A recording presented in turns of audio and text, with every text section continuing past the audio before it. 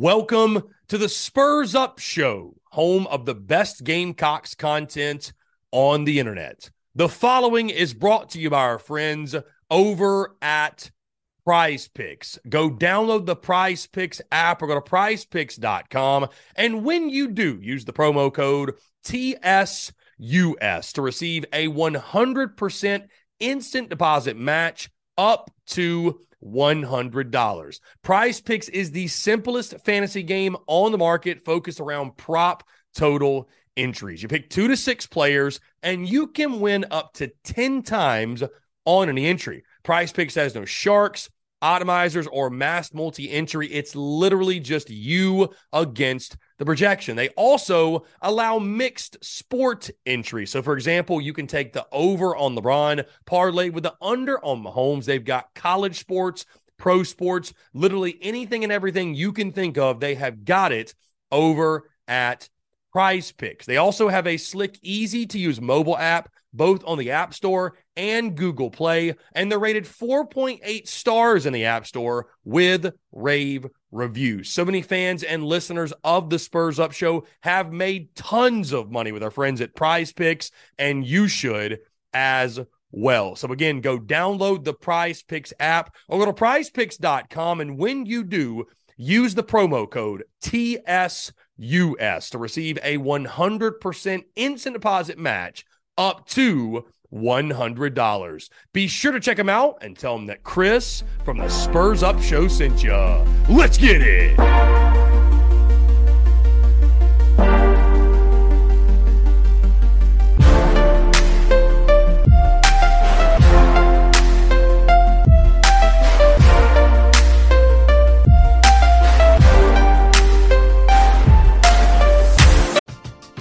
We're driven by the search for better. But when it comes to hiring, the best way to search for a candidate isn't to search at all. Don't search, match with Indeed. Indeed is your matching and hiring platform with over 350 million global monthly visitors, according to Indeed data, and a matching engine that helps you find quality candidates fast.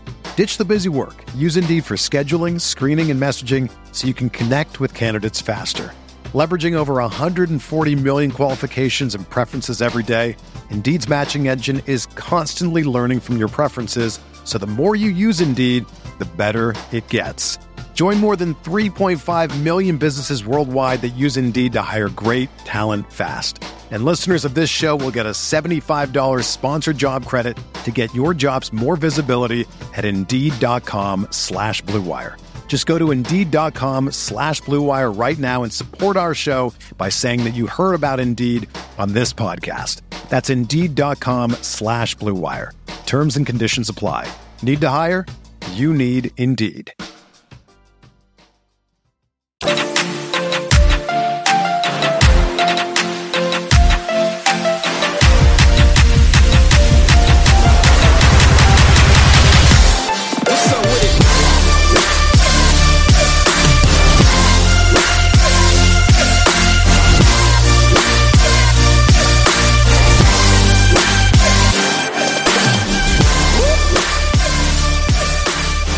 John Edward, what's going on, my friend? How are you? Good. Just finishing up work, bro. I'll get off in like 15 minutes, and then my weekend starts. Very nice, my friend. Very nice. What's going on? Hey, but what? Nothing. No. Actually, something kind of big before I ask you a question about media days, if you don't mind. Yeah, go ahead. I got some. I don't know if I saw my comment. I got some. I guess great personal news to share. Go ahead. So this week I went and looked at an apartment here in Rock Hill because I've been wanting to move out of my parents' house for a little bit while, and I was just haven't been looking for the right place. So we have this place here in Rock Hill. It's across from some soccer fields.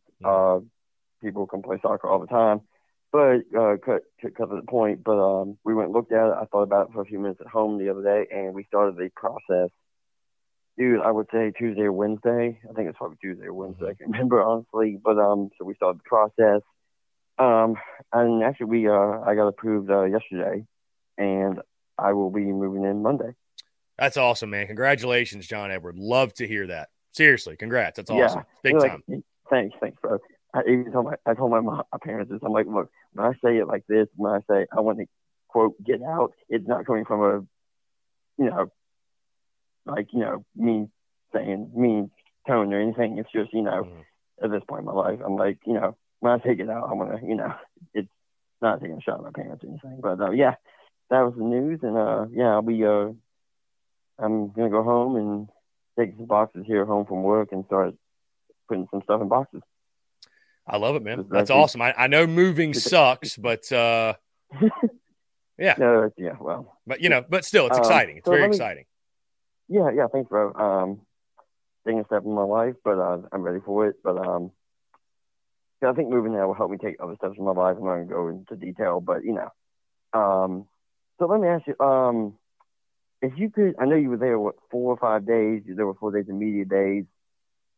What would you say was your, let me ask you, I know it's a Gamecock show and everything, but outside of Shane Beamer, you got to ask questions to what other coach outside of Shane Beamer was your favorite coach? And by the way, John Everett, I'll say this. It's a Gamecock show, but I mean, I've been leaning, if you can't tell, a lot more to the SEC content lately. So we can talk all SEC football. I'm more than happy to do so.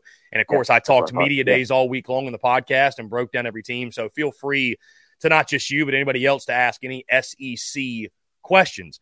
So I think your question was what? Who was my favorite coach that I heard from at SEC media besides Shane Beamer? Is that the question? Mm-hmm. Yeah. So, and to answer your question too, it was 6 coaches that I got to ask questions to.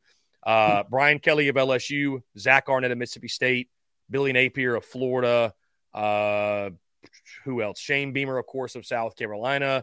Who am I forgetting? My goodness. Not Kiffin. I already mentioned Arnett.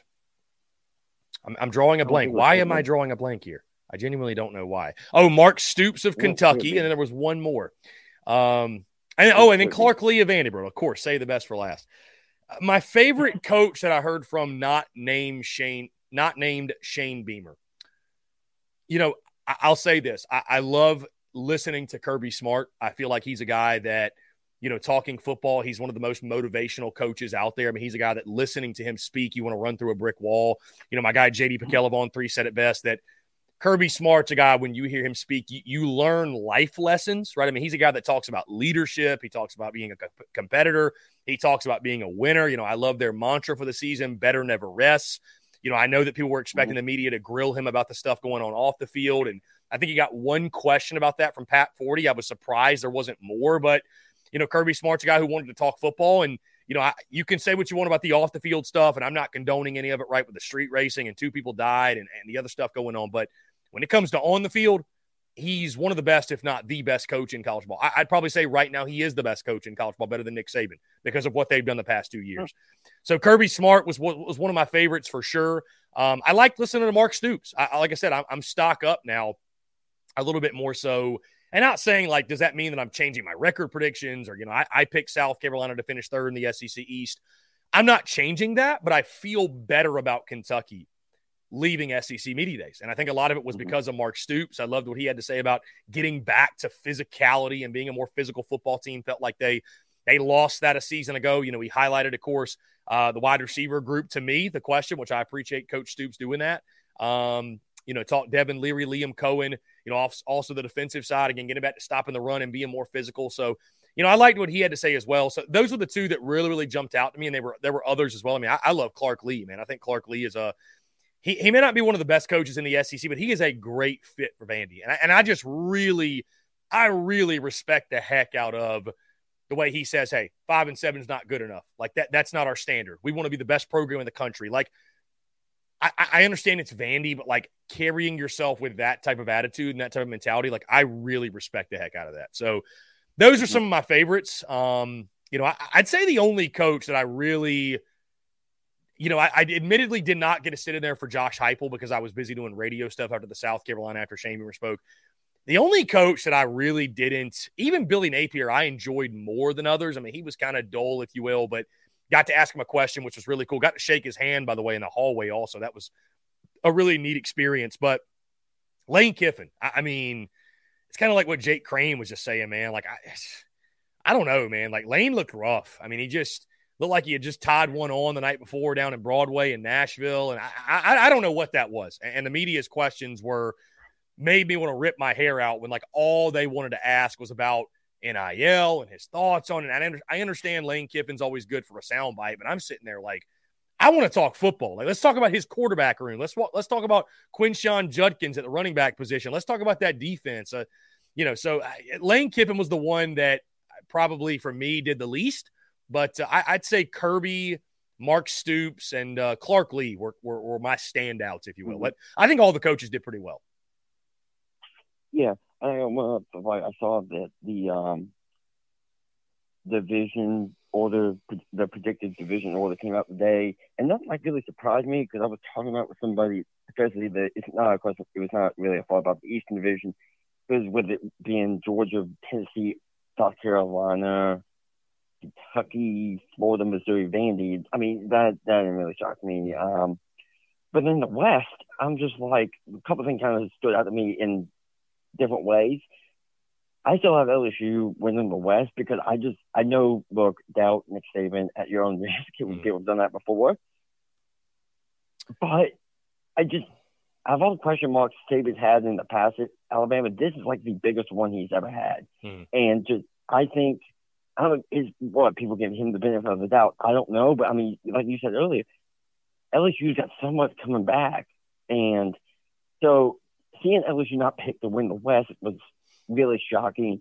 And then seeing Mississippi State finish last in the division, and I know some people you have picked Mississippi State to beat us at home, but it didn't, I'm in the middle, dude, because seeing Mississippi State finish last, I guess didn't surprise me, but it didn't shock me a little bit. Kind of shocked me, but didn't surprise me.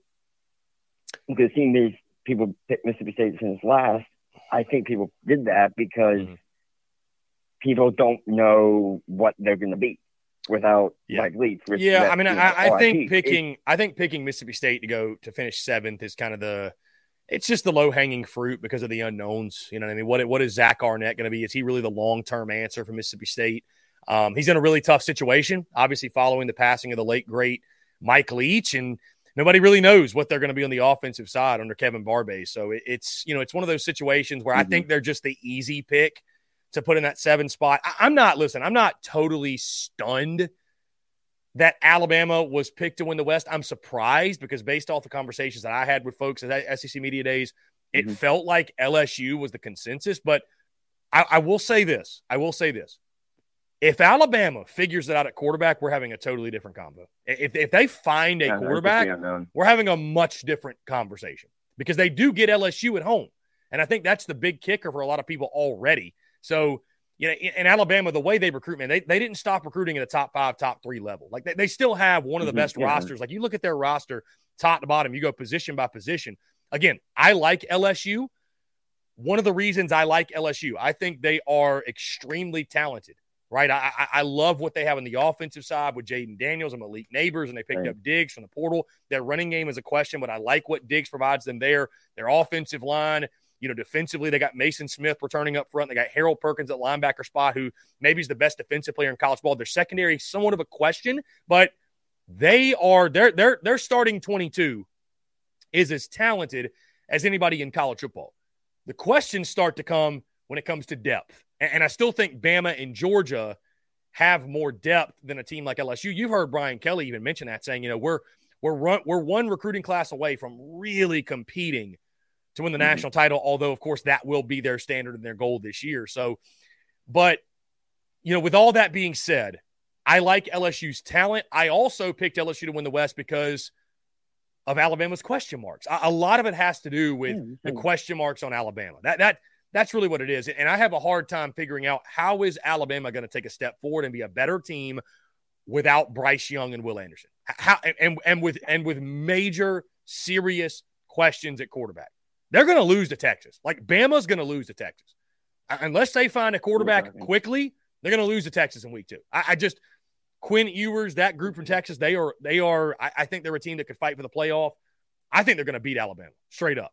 Now, we'll see what happens after that. But, if that quarterback position's unsolved and none of those guys have really emerged, I mean, I think you could see the quarterback battle at Bama going into the middle of the season.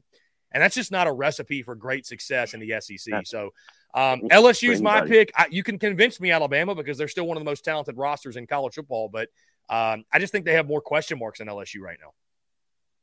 Yeah, I mean, Yeah, I agree with everything you said. I mean, it's just like this. I mean, I don't know if it's because Alabama fans have been spoiled, but I mean, you look at the past, and I'll let you go. But I mean, look what they've had. I mean, they've had Bryce Young, number one pick, and yeah, just before Bryce, Mac Jones. What do you say about him in the pros now? But still won the championship. Tua. Who's before Tua? I can't remember who's before Tua. And they've had guys like Mac Jalen Jones, Hurts I believe. I think it was Mac Jones before Tua. Mac Jones was after Tua. After Tua, okay. He was after Tua, yeah. He was after Tua, yeah. I can't remember who was before Tua, but yeah, but I mean Jalen Hurts. It was Jalen Hurts. That makes sense. But yeah, well, anyway, I'm gonna get out of here. But 5 minutes left in my work day. But hey, glad you had a great week in Nashville. Looked like it. Yeah, man, it was a blast. It was a blast for sure. Really enjoyed it. And you know, it's funny. I don't want to flex here, but humble brag, because I'm just looking back at my predictor order to finish that I submitted. I nailed the East pick for pick. Georgia, Tennessee, Carolina, Kentucky. I actually had Florida in the 5 spot, Mizzou in the 6, and then Vandy 7. So what do you know, man? The media, I guess, agreed with me. But no, man, I mean, listen, the experience was incredible. To, you know, talk to the coaches and players were really cool and everything. Don't get me wrong. That was awesome. But to get to meet and interact with the best of the best in the space was a blessing, truly. Something I'm grateful for, and I'll take with me. And I'm looking forward to going back to Dallas next year, and let's run it back. So really exciting stuff. John Edward, I appreciate the call, man. It's always a pleasure to hear from you. Yeah, same, dude. All right, see you, bro. Have a good weekend. Take care. Good stuff. Great stuff from John Edward here on this Friday. Guys, let's get to your YouTube questions here. Let's see. Jeff Gullett says, I try to keep up with all the shows you were on. I think I got to listen to all of them. Jeff, we were on a ton. So if you were able to listen to all of them, kudos to you, and I'm impressed, truly. We went on a pair of Arkansas shows yesterday. We were on with Mark Rogers yesterday, the Fan Upstate yesterday, WFNZ this morning. Went on That SEC podcast on Monday. Also tomorrow, I'm actually jumping on tomorrow. Let me make sure I get the information correct here. I'm jumping on tomorrow morning with Southern Sports Central Radio. So they are a online radio show. And tomorrow morning at 11 a.m. Eastern, yours truly will jump on with the guys over at Southern Sports Central Radio Network to talk all things SEC Media Day. It's going to be a lot of fun. Let's jump back to the phone lines. Robbie Davis, Zaxby's Hall of Famer. Robbie, what's going on, my friend? How are you? I'm doing pretty good. I'm sitting poolside as we speak. Sitting poolside as we speak. Robbie, it feels good to be good, my friend. I hear you. But I like everything. Obviously, it was very, I guess, in my opinion, everything Beamer said in the press conference yesterday was very vanilla, in my opinion. Now, did I like what I heard? Absolutely, I did, of course. And I think it might take some time to get some very good defensive line players that can help us right from the get-go. But I'm really curious to see, again, like I've said before, how Robinson does his first year at Carolina. Mm-hmm. Because like I've said also, he's been on the teams whenever we've had really good teams. He was on the 2011 and 2010, if I remember correctly. And we had some pretty good defensive linemen in those years. So I'm really excited to see how it goes. And it's not going to be fixed overnight, okay? Obviously, we know that, right? The defensive line and the offensive line is not going to be fixed overnight. It's going to take some time. But the two things I'll be watching very closely, actually three things. The offensive line, the defensive line, and I'm curious to see how Joyner does at running back this coming season. Because if he just keeps getting bigger, I think he'll be all right. Yeah, I mean, listen, I think no matter what happens, I don't care what we hear in preseason, fall camp, or whatever. And I mean, that's great, but it's a question mark. I just because what I come back to is this, and I've had this conversation over the last couple of days. I mean, dude, I was asked literally this morning by the guys over at WFNZ. They said, is Dakereon Joyner going to be the starting running back? And I said, I think he's going to be RB1 when that ball kicks off in Charlotte, North Carolina. I think you're going to see Dakereon Joyner run out there and be RB1. I just wonder what it's going to look like. Right? Because I know he's an athlete. I get that. We all know he's an athlete. Mm-hmm. Does he have vision? Mm-hmm. Does he have, elusiveness? Does he have what you need to be? Because if it's that easy to be a running back, then what's the big deal? Anybody could play running back. Like you cannot approach it that way. Like the bottom line is, and the reality is, you're asking a receiver to play running back. And so I say that I'm just wondering what it's going to look like. Right? Like, is it going to be a situation where Dakereon Joyner's getting 15 to 20 carries a game? Is that what we're doing? Is it going to be a situation where, it's going to be very rare you see a running back take more than 2 consecutive handoffs? Is it going to be a situation where Carolina's throwing it 75% of the time? So who's playing running back is sort of just kind of to be a decoy anyways. Like the running game as a whole is a question. Mm-hmm. I mean, listen, even if Marshawn Lloyd had that, maybe that's the point that we're missing. Even if Marshawn Lloyd had came back, the running game would be a question mark. Because even when South Carolina has had an actual running back there, it hasn't flourished. It hasn't worked. So, like, now all of a sudden you're going to put a guy back there who's not a running back. Maybe the bigger question is the offensive line and opening holes. But I think of it this way, like, when you have an offensive line like South Carolina does, the attribute that I need a running back to have is vision, because there's probably going to be a lot of plays that we line up and it's supposed to go to this hole, this gap, and that one ain't there. Maybe another one's there, though, but you got to be able to hit the hole like that. And it's just – so we're not going to find out if Dakereon Joyner has it. I know he's an athlete. We all know that.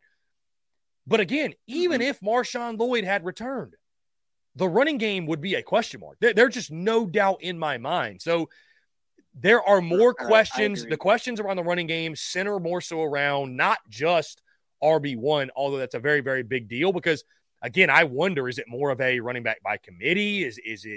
Are they really going to sell out on Dakereon Joyner? Does Dontavius Braswell step up and take bulk of carries? Mario Anderson, Juju McDowell? I mean, we have no idea. So the running game as a whole, a massive question mark.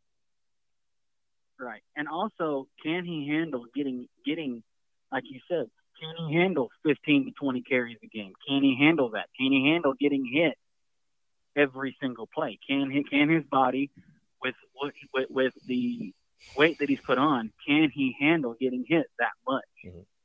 We don't know. I mean, yeah. Well, and I think that's why he's putting on that. I think that's why he's putting on that weight. And I don't necessarily worry about it. I think Dak Joyner's a tough guy, but I see somebody in the comments saying that, he was a runner, or he ran the ball a lot in high school. Like, bro, it has been 5 years since that man's been in high school, or 6 years. Like, that doesn't matter. Yeah. You know what I mean? But again, maybe that's more so. I go back to this point. Maybe that's more so what we should be talking about because, and it's something we're going to discuss. We all want to focus on who's RB1. Is it going to be Dakereon Joyner? What type of season can he have? Can he be a running back? But the offensive line, that's the question, because even if Marshawn Lloyd's back, the running game's a question, because even last year and 2 years ago, when you had actual running backs running the football, you still couldn't run the ball. So can the offensive line open holes on a consistent basis? That's the bigger question. And two things before I get out of here. One, tomorrow is my nephew's birthday. He'll be 5, so shout out to him. And Alyssa Rogers sent me a picture of her at the Roebuck Zaxby's on the 17th. Wow. That's awesome, Robbie. Love that. Love that. Shout out to Roebuck. So I told her, I was like, well, you should, if there's anybody in there, if they ask them if they know me, if they say they do, just tell them you know me. But yeah, she sent me that picture, and as of tomorrow, my nephew will be 5. Holy crap, he's getting big. Wow. But yeah, I just think, at the end of the day, whoever's going to be on the starting 11, that's who they think is best at that point in time. Like they're the best players that we have right now, so that's who we got going out there. So regardless of who goes out there at RB1, I'm going to be like, all right, let's do this. It's time to daggum put toe to leather and see where this goes. Mm-hmm. Indeed, man. Going to be a lot of fun. Going to be interesting to see when it kicks off in just 43 days. Robbie Davis, appreciate you calling in, my man. Always a pleasure to chat with you. You too, buddy. I'm glad you got back safe. Yeah, absolutely, man. I appreciate you. Take care. Great stuff from Robbie Davis. And again, guys, like I mentioned, nobody here is doubting that Dakereon Joyner is an athlete. Nobody's doubting that. Dakereon Joyner is – this is how I would describe Dakereon Joyner. And I was talking about this morning, that there are folk heroes in college football, right? Guys that they're not going to be remembered when you tell the story in college football history. They're not going to be remembered for being all SEC or all Americans or what have you. But guys that embody what it means to be a Gamecock, a Razorback, a Bulldog, a Tiger, whatever school it is. And Dakereon Joyner, he is that folk hero for South Carolina, man.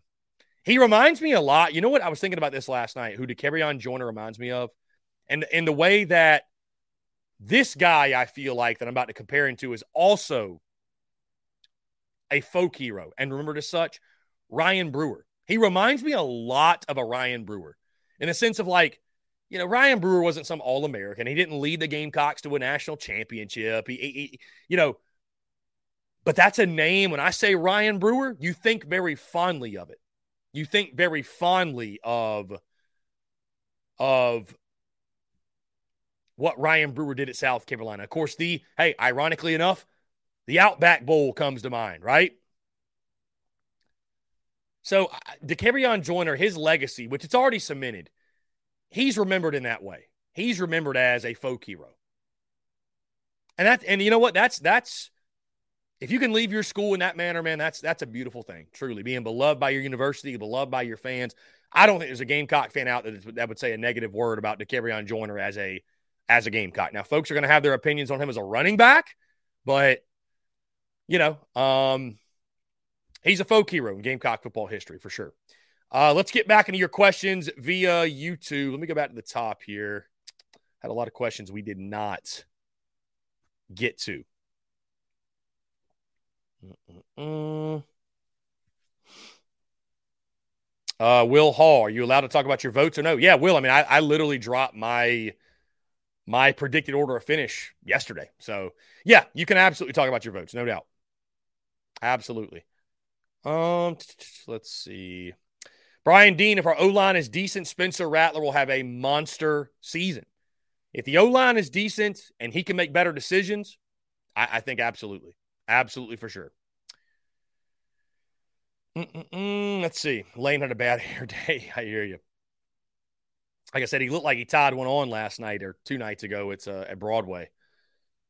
Brian Dean, I look for a power struggle between Jimbo Fisher and Bobby Petrino. That was interesting. It was so early in the week, right? We kind of forgot it happened. But Jimbo Fisher talking about Bobby Petrino and the play calling and not really giving a clear-cut answer on who's going to call the plays, when he could have just used that moment to just squash it all and say, hey, we hired Bobby for a reason. Going to hire the plays.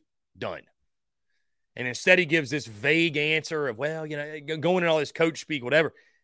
And you just create more questions. So that's going to be interesting. They've got enough talent. Texas A&M's got enough talent to go at minimum 9-3. They really do.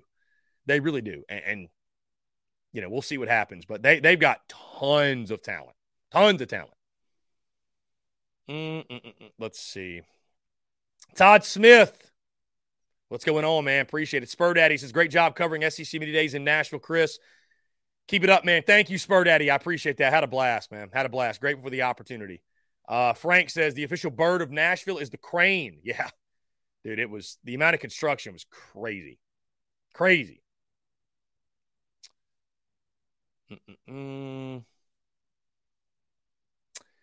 Breakin says, Beamer's face. What? That's going to make for a great clip later. What my guy Austin was talking about Shane Beamer. It's I mean, he was wild. Those comments were wild. Those comments from Austin were nuts. Let's see. Keeping it rolling here. B. Hughes asked again, how was media day? It was incredible. It was incredible, man. Mabry and R26, Chris, like JB said, you did an awesome job, bro. Hey, Mabry and R26, I appreciate it. Yeah, I appreciate the kind words from, JB and JC and Phil and those on Inside the Gamecocks. And that was really cool. That was really, really cool. B. Hughes, it was cool seeing you on SEC Network asking Beamer a question. That was a really special moment. It really was. It was a special moment for a multitude of reasons, but it was really cool, man. It was dope, and I appreciate Coach Beamer answering the question the way he did. And again, just grateful for the opportunity, man. Truly, it was awesome. Hayden Yu says, Vandy got 5 votes for first place. What kind of narcotics are these voters on? I have no idea. All I can tell you is that it wasn't me. Like Shaggy once said, it wasn't me. I did not do it. Let's see. What did I just do? Okay. Anyways, Lady Bree says, I've seen at least 2 predictions lately that pick South Carolina to finish second in the East. One had us 11-1. How about that? Hayden says, I'm not really feeling high on Ole Miss, not to mention Kiffin whining about how college football was not in the best place over that conversation. Yeah, he said it was a disaster, by the way. Said it was a disaster.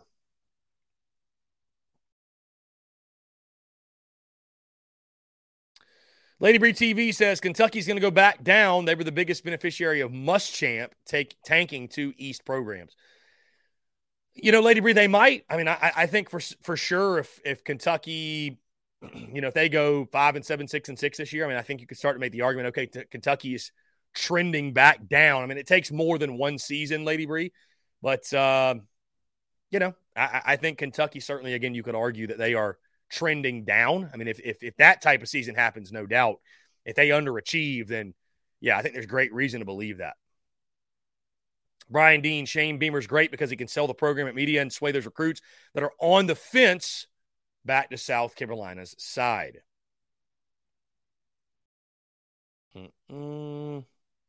Let's see. Ryan Dean, I'm interested to see the O-line player that transferred from Yale. Yeah, Nick Gargiulo, who will probably start at one of the guard positions. I mean, they're going to be dependent on him, man. I mean, you think about it, dude. Nick Gargiulo from Yale, Jackson Hughes from, I believe, Charlotte, the kid from Mercer, the kid from Sidney Fugar from Western Illinois. You're going to be dependent on those guys. I mean, it's for depth or to start or whatever. So, I don't know, man. We're driven by the search for better. But when it comes to hiring, the best way to search for a candidate isn't to search at all.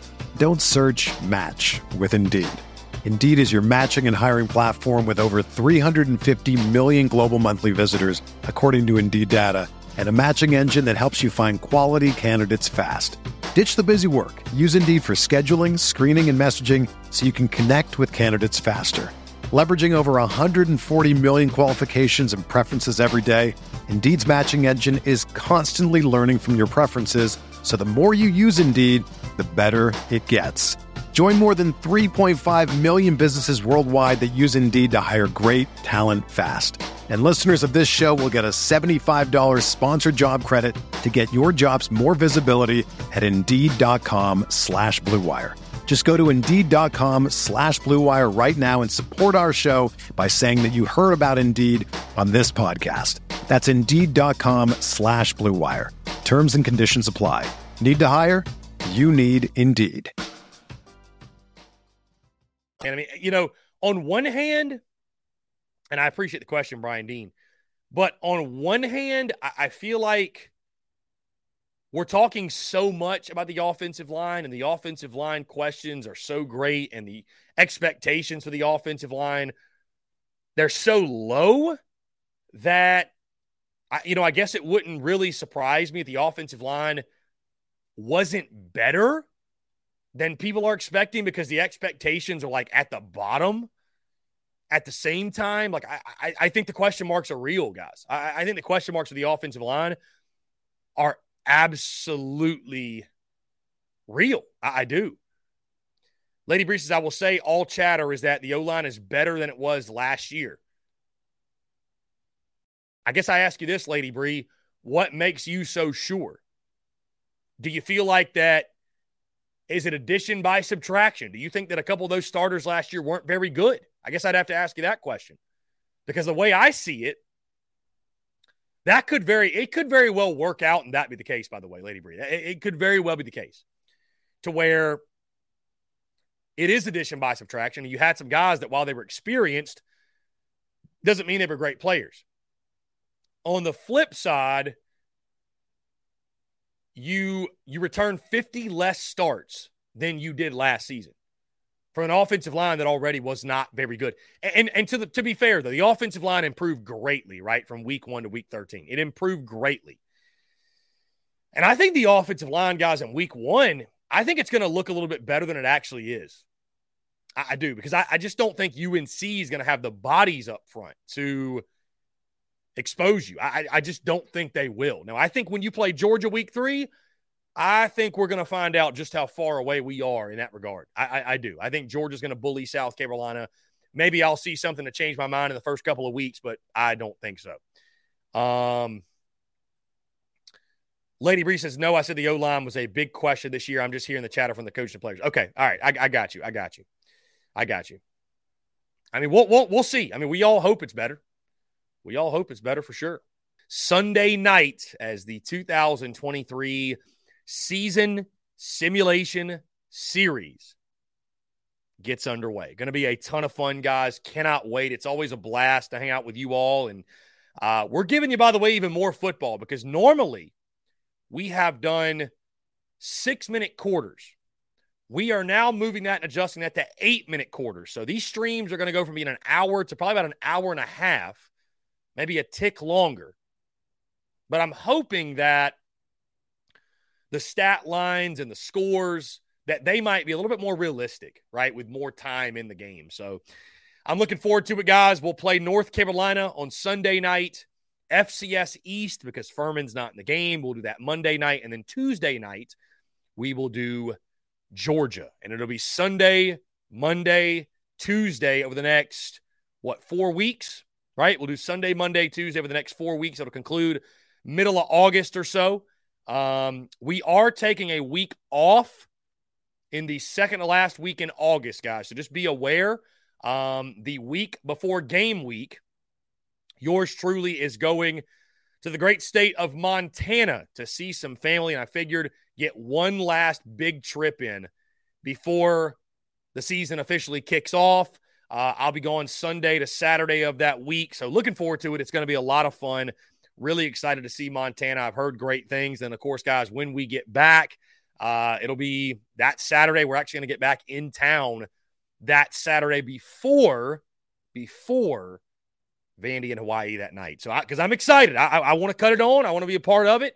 I want to check it out. Want to check in. So, we're doing it. We're going to see the family and going to be a good time. But I'll be excited to get back after with college football content, all that good stuff.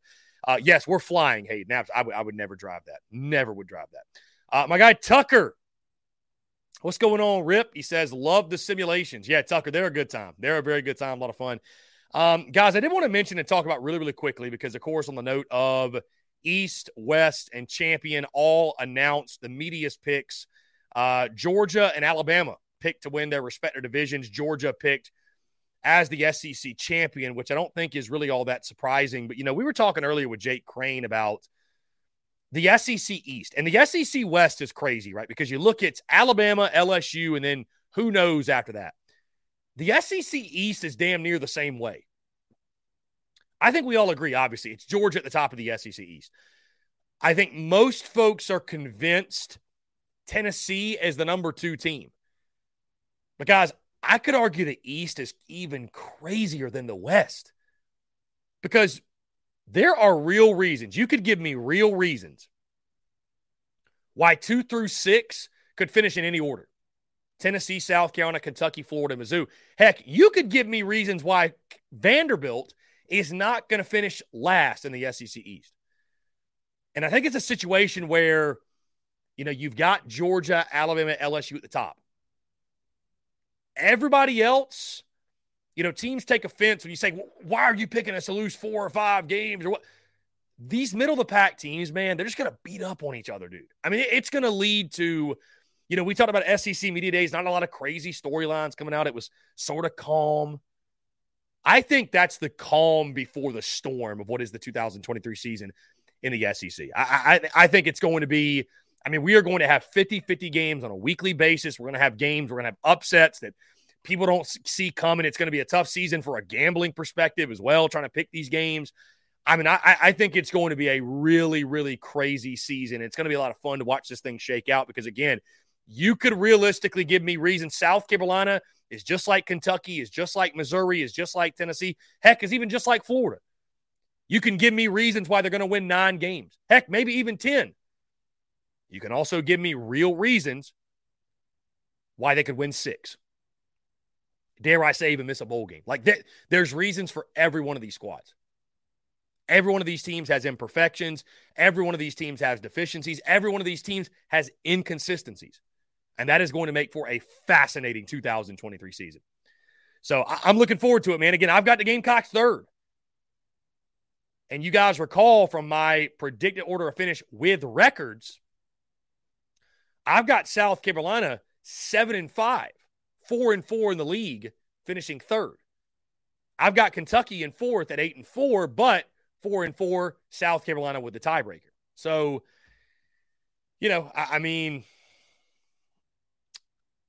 the media picked exactly as I did in the East. As I told Jake or talked with Jake, I'm surprised that the media picked South Carolina 3rd because you guys know as well as I do, the media just doesn't normally give South Carolina the benefit of the doubt. So, Gamecock fan says Cox win 8 or 9. I hope you're right. He also asked, did Steve Fink talk to you? I wonder, do all fans know who Steve Fink is? I don't know that every fan, unless you're a diehard, knows who that is. Steve Fink, the SID for South Carolina. No, he did not talk to me, and we were never in a situation to talk to each other. I saw them from a distance, but we never came within 10 feet of each other. So, no, there were no conversations, and that was not the goal of the event. That was not the goal of the event yesterday. The goal was to cover the event exactly as I've been doing so, ask Shane Beamer a question, ask some players questions. The goal was not to have a conversation with an SID. I didn't talk to a single SID all week, and I wasn't going to talk to South Carolina's. Let's see. David Barnes, does your family do any hunting in Montana? No, they don't do any hunting, but hiking, skiing, winter sports, stuff like that. So, it's going to be a lot of fun. I've never been actually. So, David Barnes, uni combo prediction for the UNC game for both teams. I'd like all Carolina blue against black, garnet, or all garnet. Yeah, David, I think like a color rush type of matchup would be really, really cool. I'd like to see that. Here we go. Spider-Man 3001. Would you rather go 7-5 with a win against Clemsucks or 9-3 but get beat by Clemsucks? Okay, so let's paint those two scenarios out. 7-5 with a win against Clemsucks. So you're going 4-0 in non-conference. So you're going 3-5 in SEC play. Or you can go 9-3 and lose to Clemson. So you're going 3-1 in your non-conference. You are going 6-2 in SEC play. You're having a really good season. So your 2 SEC losses are probably to Georgia and we'll say Tennessee, but you're beating Texas A&M. Or let's say it's a Texas A&M. You're beating Tennessee. You're beating Kentucky. You're beating Missouri. I think there's an argument to both. And you really put me on the spot here, Spider-Man, because I can reason both. I can reason both outcomes why one's better than the other. Because on one hand, if you're not winning the SEC East anyways, well, beating Clemson is just such a shot in the arm for your fan base, your program. It just so many reasons.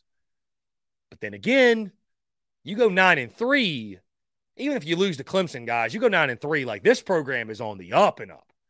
So I think in that scenario, Spider-Man, I think I'd have to take 9-3 with a loss to Clemson. I do. Just because when we're talking about ascending as a program, bro, the wonders that a 9-3 season with a chance to get a 10 in a bowl game, that would just do wonders for your program. I mean, it really, really would. So let's see here. From Alumni Hall. Love that. Okay, we got the trolls coming in with the troll calls. Thank you.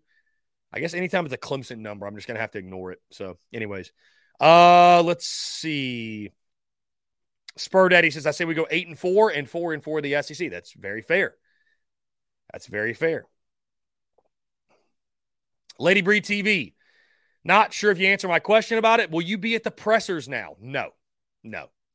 Number one, Lady Bree, I live in Greenville. I'm not even in Columbia. So that would be quite a long drive to simply just go to a press conference.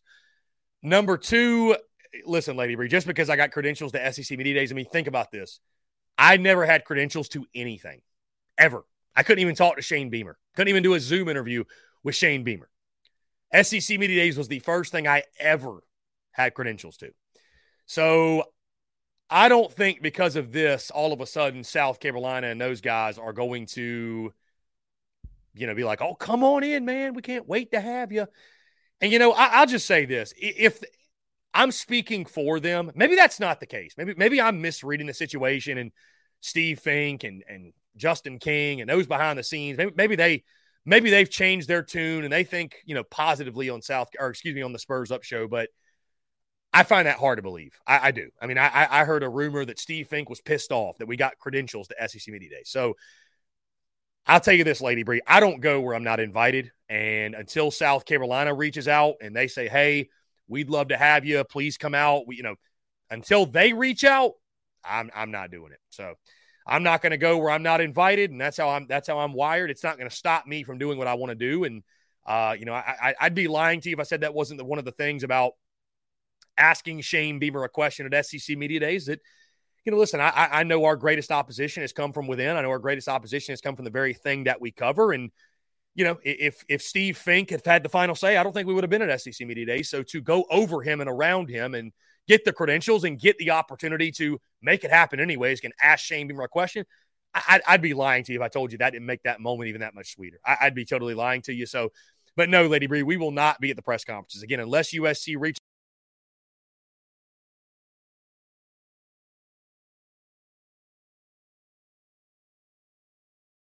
that. And with that being said, the Steve Fink hackers got into the stream. But unless South Carolina reaches out to me and invites me, I'm not applying to any credential for any South Carolina event ever. So that's bottom line. So it is what it is. The Steve Fink hackers. Gamecock fan to the SEC invites you to media days. They don't really invite anybody, Gamecock fan. You have to apply. Nobody gets invited necessarily. I mean, maybe some do, but as far as I know, it's a yearly process where you have to apply for credentials. So I applied for it, but I'm just saying that, I've applied with South Carolina before and been denied many a time. I've asked them simply for an interview with Beamer and denied many times, and they've gone out of their way to make sure they know that they think negatively of me. So I think I kind of know where we stand with that. Let's get back to the phone lines here. Call from Peyton. Peyton, what's going on, man? How are you? Good. About yourself, Chris? I'm doing fantastic, man. I appreciate you asking. What's going on? Not much. Just calling in to chit-chat a little bit. Been a minute since I called in. Called in last Thursday. I was up in Kentucky. Made it back. It was a great state of South Carolina, and you did as well. Your SEC media trip to Nashville. I want to congratulate you on that again, man. That's really awesome. I loved all the content, man. Your question to Beamer, that was brilliant. I loved it. What was that like, man? Talking to old Coach Beamer up there, man. I'm sure that was really special. Yeah, Peyton. First things first, man. I'm glad you made it back from Kentucky, and I appreciate the kind words. I mean, it's cool. It's cool. It's cool being able to, because we've all got questions and things we're curious about learning about the football team and the football program. And so having that opportunity to voice that and to ask him directly, it was a cool thing. I mean, it was a cool moment. And so it's a neat thing for sure. I will say, I think that it helped me a lot that, I got there on Sunday afternoon and I asked 5 coaches questions before Shane Beamer. So, admittedly on Monday when I asked Brian Kelly a question, that was my first time asking a question at SEC Media Days. My heart was pounding, man. My heart was racing 1,000 miles an hour. And even the next day, when I asked Clark Lee and Zach Arnett questions, felt the same way. But, by the time I got to Wednesday and then on Thursday, it was my heart was still pounding for sure. But it was kind of one of those things. I'd already done it. But no, to have the opportunity to ask Shane Beamer a question, it was cool, man. But I'll say this, it felt right. And it felt like the entire week, what was really cool was I felt like and knew that we belonged. I knew we belonged there. There was no, we were out of our element, whatever. Like we absolutely belonged. And, we belong in that space, having the opportunity. We deserve the opportunity to ask Shane Beamer a question. And I'm just glad that finally came to, came to reality. Yeah, and let me say this, man. I watched your Brian Kelly question, and I got to say, I couldn't tell you're nervous a bit. You look like you've been doing it all your life. And all the content, man, your conversation with KJ Jefferson, I think it was really awesome to be able to get a better perspective about who Trey Knox is as a player and as a leader. I think he's going to help us out. Now, I didn't have that perspective because I didn't know a lot about Trey Knox. But after hearing what he had to say, I got a better perspective on him. I think he's going to help us out a lot, and off the field and off the field. I think he's going to bring our guys closer together on offense, and hopefully try to help hold that offensive line down a little bit, maybe serving as an edge protector, kind of role, and sort of help these guys out. But yeah, I just think your overall content from last week was just perfect, man. It was awesome. I appreciate it, man. It was very cool to talk to a guy like KJ Jefferson, who I ranked number 1 in the SEC as best quarterback going into this season, and to talk to him, to talk to guys from Kentucky and Florida, and hey, talk to Rocket Sanders. I didn't even post his response because it was about a 10-second response, but I asked Rocket Sanders the same question, and he had high praise for Trey Knox. But Rocket Sanders is a guy I think you could argue he's the best running back in the SEC coming in the season. So getting to talk to those guys, man, it was really, really cool. Got to talk to a linebacker from Vandy. Got to talk to Landon. What is his last name? Landon Jackson from Arkansas. Excuse me, the transfer defensive lineman that came over from LSU a couple of years ago. It's just really neat, man. And it's about the student athletes. That's what SEC Media Days is all about.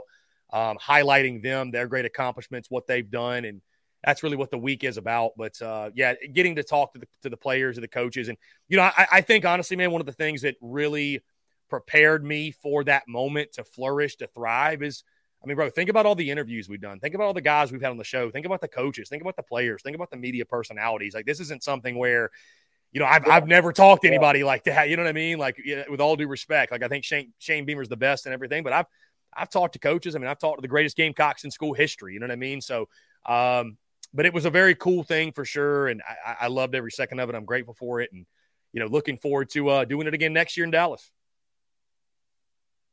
Yeah, man, for sure.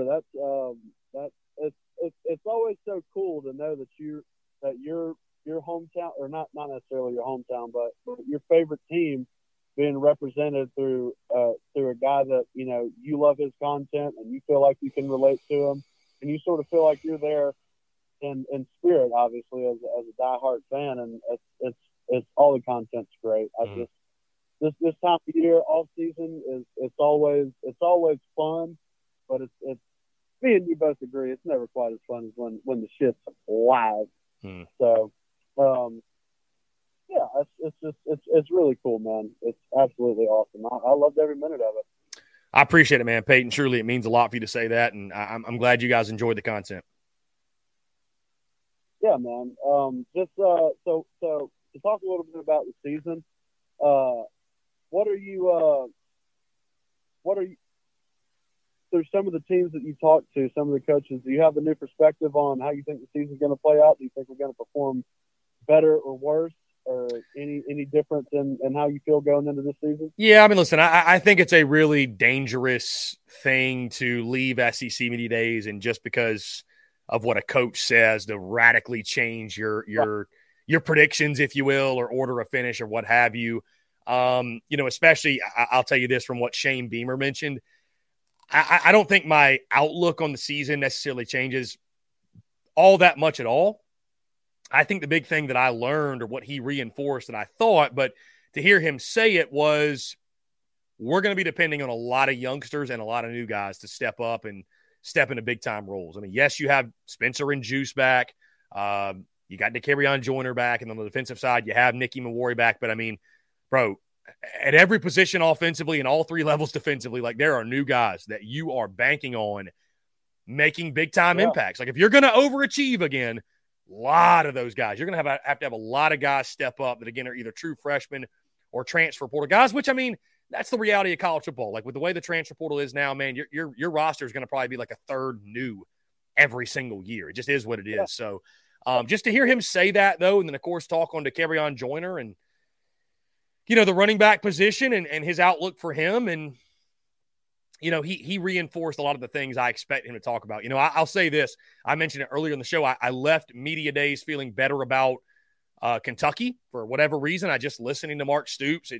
You really start to sit down and break it down and dissect it and think about what they've got coming back and what they added. And, Mark Stoops, the guy that really impressed me. And I think Kentucky might have a little bit better of a season than maybe I anticipated. I mean, I did pick them to have 8 wins. So I don't know if I'm ready to say they're going to be a 9-win team, but I think Kentucky is going to kind of get back to being Kentucky of what we've seen under Mark Stoops.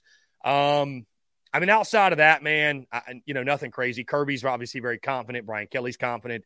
Nick Saban seemed actually kind of lax and relaxed, which is something I didn't really expect. But, I think all these coaches, I mean, really, truly, man, there weren't a lot of coaches that I left when they left the podium. I said, man, their team's just not going to be very good. Like they're down on their team. I think a lot of these coaches feel really, really good about their teams. And that's again, what's going to make it so interesting is there are a lot of teams that feel really, really good about their prospects of this season. But as well as I do, as everybody else knows, not everybody's going to overachieve this year, man. Like somebody's going to have a bad season. I don't know who it's going to be. It might be South Carolina, might be Missouri, might be Florida, might be Tennessee, but not everybody's going to go 9-3. Not everybody's going to go 8-4. It's just mathematically impossible. Like somebody has to lose games, and you just hope that your team isn't that one, right? So, and that's the case for if you're not Georgia, Bama, or LSU. That's the case for everybody else. When you have the rosters that Georgia, Bama, and LSU have, you're the margin for error, or you're not, your spray chart isn't quite as wide, right? You can miss a little bit farther, or you're not missing quite as far as some of these other teams, right? Like there's not as much a disparity between when you play your A+ game and you play your C game. When you're a team like South Carolina, Kentucky, Mizzou, Florida, etc., you play your C game, you can lose to anybody. You play your A game, you can beat anybody, and that leads to just flat out chaos. And I think that's what we're going to get this season. Yeah, it's going to be hot, heavy, full force. It's going to be awesome, man. This is the last season for true divisional SEC play, and it's going to be one for the books. I feel like. Yeah, the only certainty in this season is uncertainty. The only consistency in this season is inconsistency. I mean, that's it.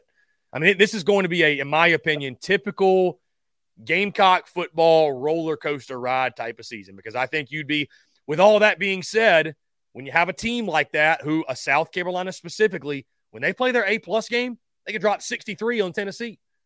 They play their C- or their F game or whatever, they get held without a touchdown, an offensive touchdown against a team like Florida who wasn't very good. So, I mean, that is such a wide range of potential outcomes.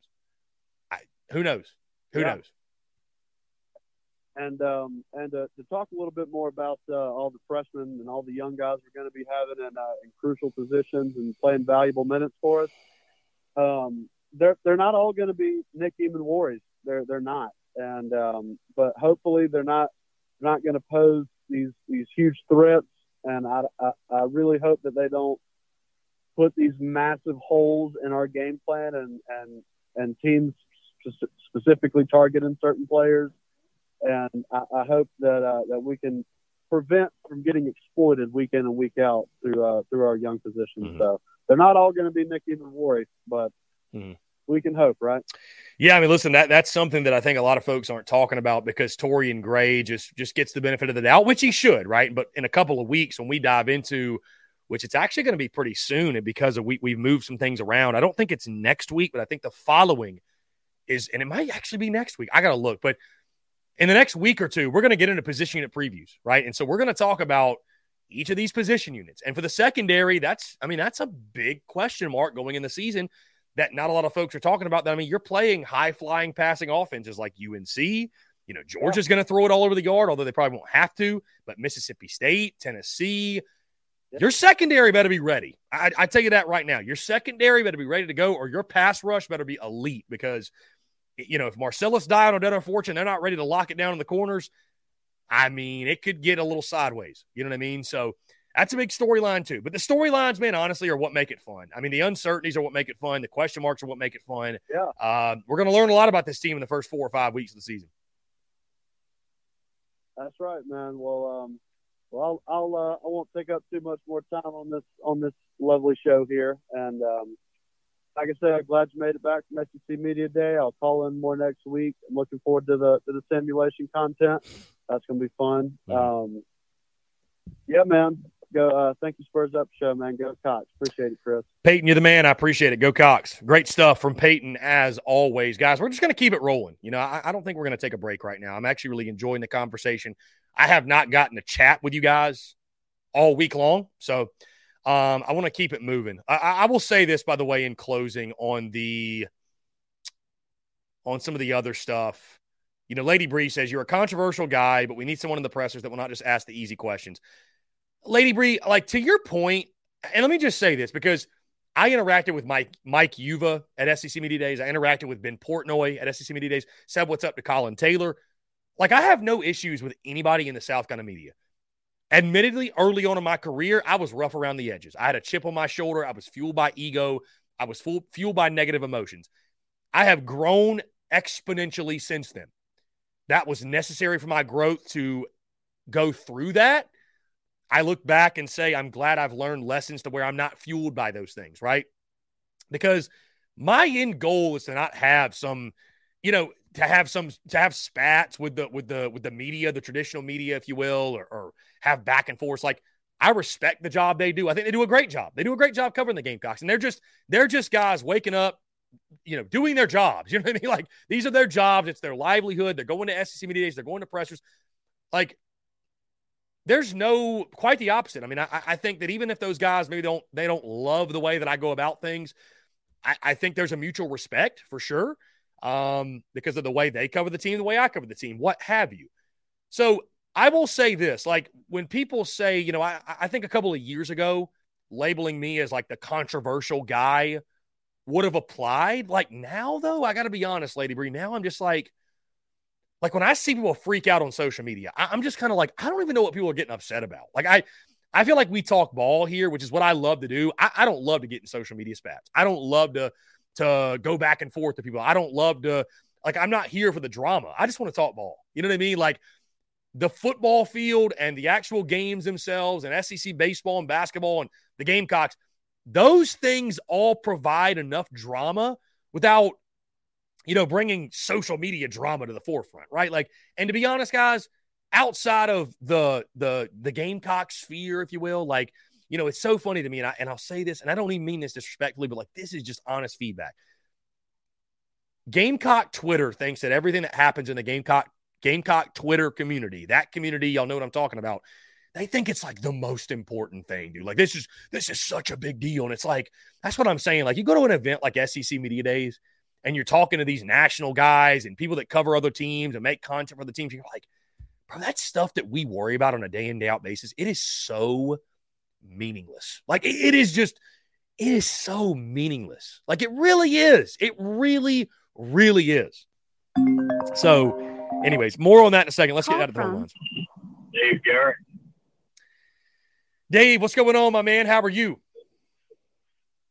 I'm doing excellent. Glad you made it back okay. Just curious, were you wearing shades when you asked Stoops your question? I was not. Yeah, I thought about it. I joked after with somebody. I should have asked Mark Stoops what his favorite brand of sunglasses are.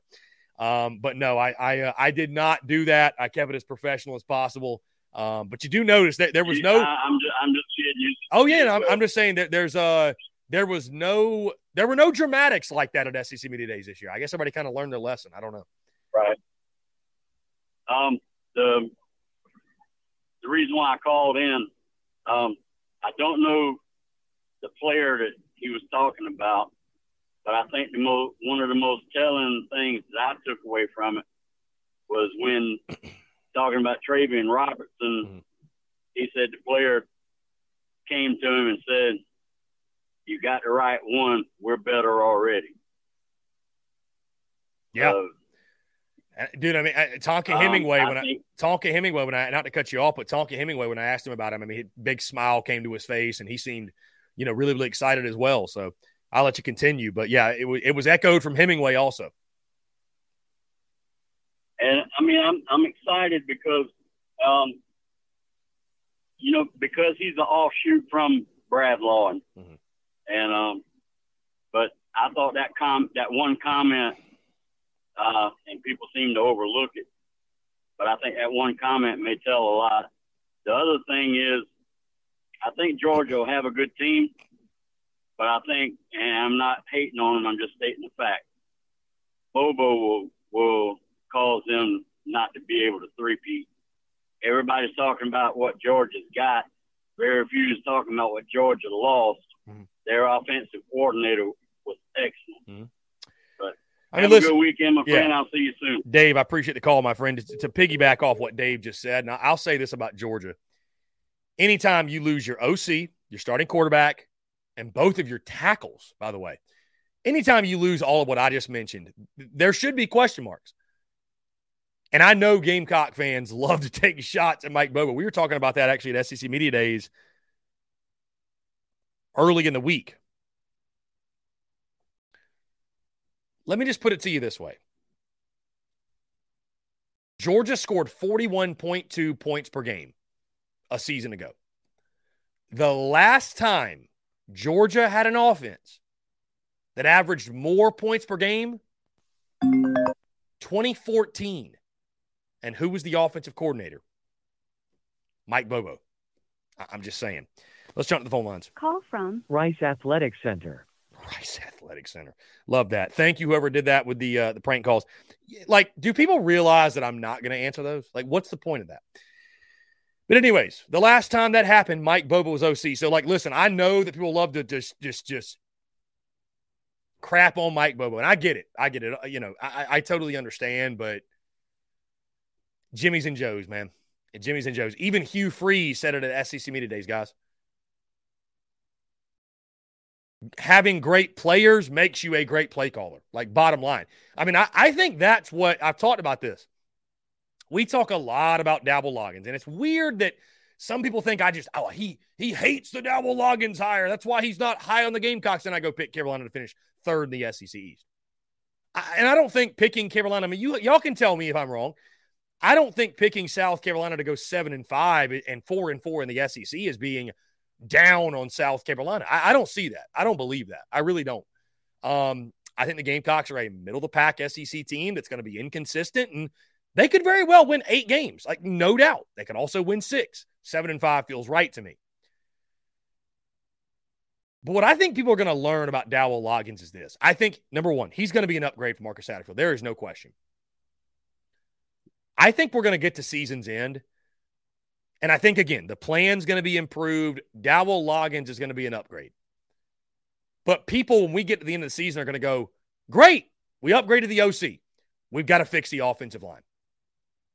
We've got to continue to upgrade talent. Like that, I think that is what's going to stand out. And I wonder, will the Gamecock fan base more so blame Dowell Loggins? Because I don't think Carolina's averaging 40 points per game. Nobody thinks that. Nobody. I think if South Carolina averages over 30 points per game, that would be an incredible season. I mean, I don't know if you guys have seen these stats on social media. I mean, it blows my mind that South Carolina's highest scoring offense that was not a Steve Spurrier offense was in the history of Carolina football was a Marcus Satterfield offense. How is that possible? And he just got fired. How is that possible? So, I don't know, man. Let's see. Let's jump to the phone lines. Caller. Call from Lion's Den. I mean, keep it coming.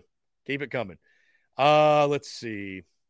Are there any, dude, again, being around all of these national shows and everything, I'm like,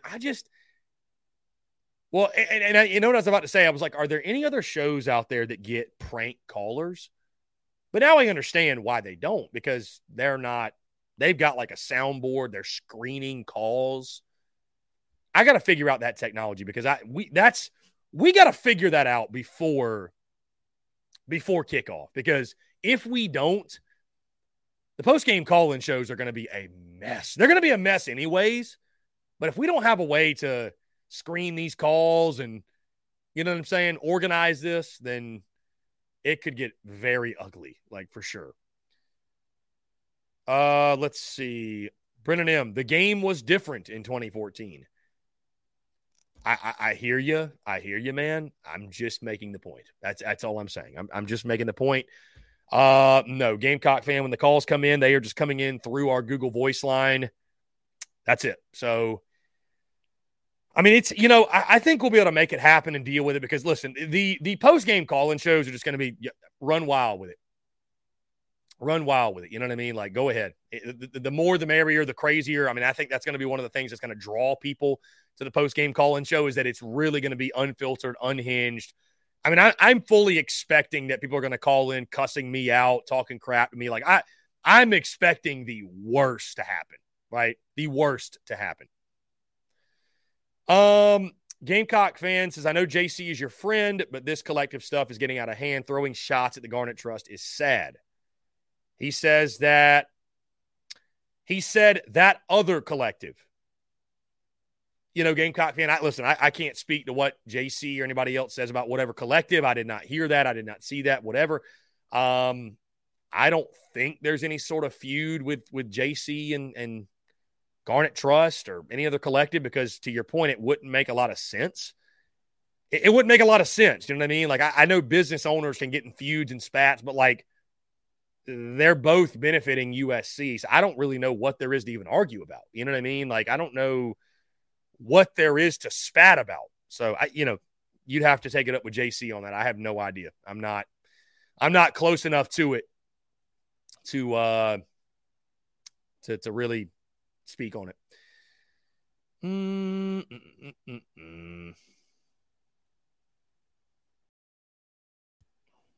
Hayden says, I think the secondary will be ready. Thought they had a great game in the bowl game last year. Well, Hayden, a lot of young guys played in that bowl game for sure. A lot of young guys that you'll be banking on, no doubt. Jeff Gullidge also liked the interview you on the Arkansas radio and podcast show. I appreciate that, Jeff. Yeah, those guys were awesome, man. Like I mentioned, my guy Ty Richardson over at ESPN Arkansas and John Neighbors with 103.7 The Buzz and Locked on Razorbacks podcast. Had a blast, man. That was a lot of fun. So let's see. Anyways, guys, be sure to subscribe to the podcast. Yes, the podcast. Subscribe to YouTube first. You're on YouTube right now. Hit that subscribe button. Hit that bell icon so you get notifications when we drop new video content. And, of course, when TDC goes live. Also, the podcast, iTunes, Spotify, Stitcher, Google Podcasts, wherever you get your podcast, make sure you're subscribed there. The way we operate is this: noon to 3 every single day. Of course, we changed up the schedule this week because of SEC Media Days. The podcast was dropping every morning at 5 a.m. Eastern. Now, and of course, our normal schedule, we do TDC noon to 3, podcast drops, and all of the podcasts drop at 5 p.m. Eastern time every single day. It's the Spurs Up Show on iTunes, Spotify, Stitcher, Google Podcasts, wherever you get your podcasts. Let's jump to the phone lines here. Hi, this is Bradley from the... I have no idea who that was. So, anyways, guys, appreciate you all tuning in. Thank you all so much for the continued love and support. I have no clue what that was. Let's see.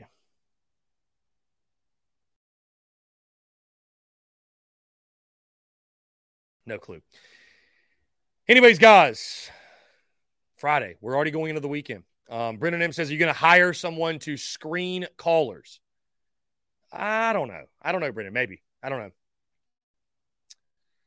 We'll see. I'm just going to kind of look and see what technology is available. I mean, I'm more than happy to go with the way we've been going. I have no problem with that, no issue. But it would be nice to, But then again, it's just one more thing for me to do and keep up with, and so maybe we'll just keep rocking how we've been rocking. So whatever. Anyways, guys, we have hit 3:00, and thank you all so much. Appreciate you all tuning in. Subscribe on YouTube. Check out the podcast. Stay tuned to all of our content. Of course, content bleeding out the eyeballs. And I'll say this, guys, one last thing on SEC Media Days. I had high expectations for the event. I genuinely do not think it could have gone better than it did. I mean, really, truly, in all aspects, from the great people I met, interacted with, to the content itself. I mean, content was incredible.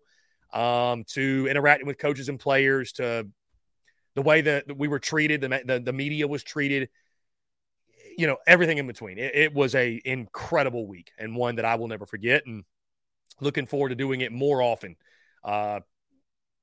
That's for sure. No doubt. So, guys, again, thank you all so much. Appreciate you all tuning in. Y'all have a great weekend, and we will talk to you all on Monday.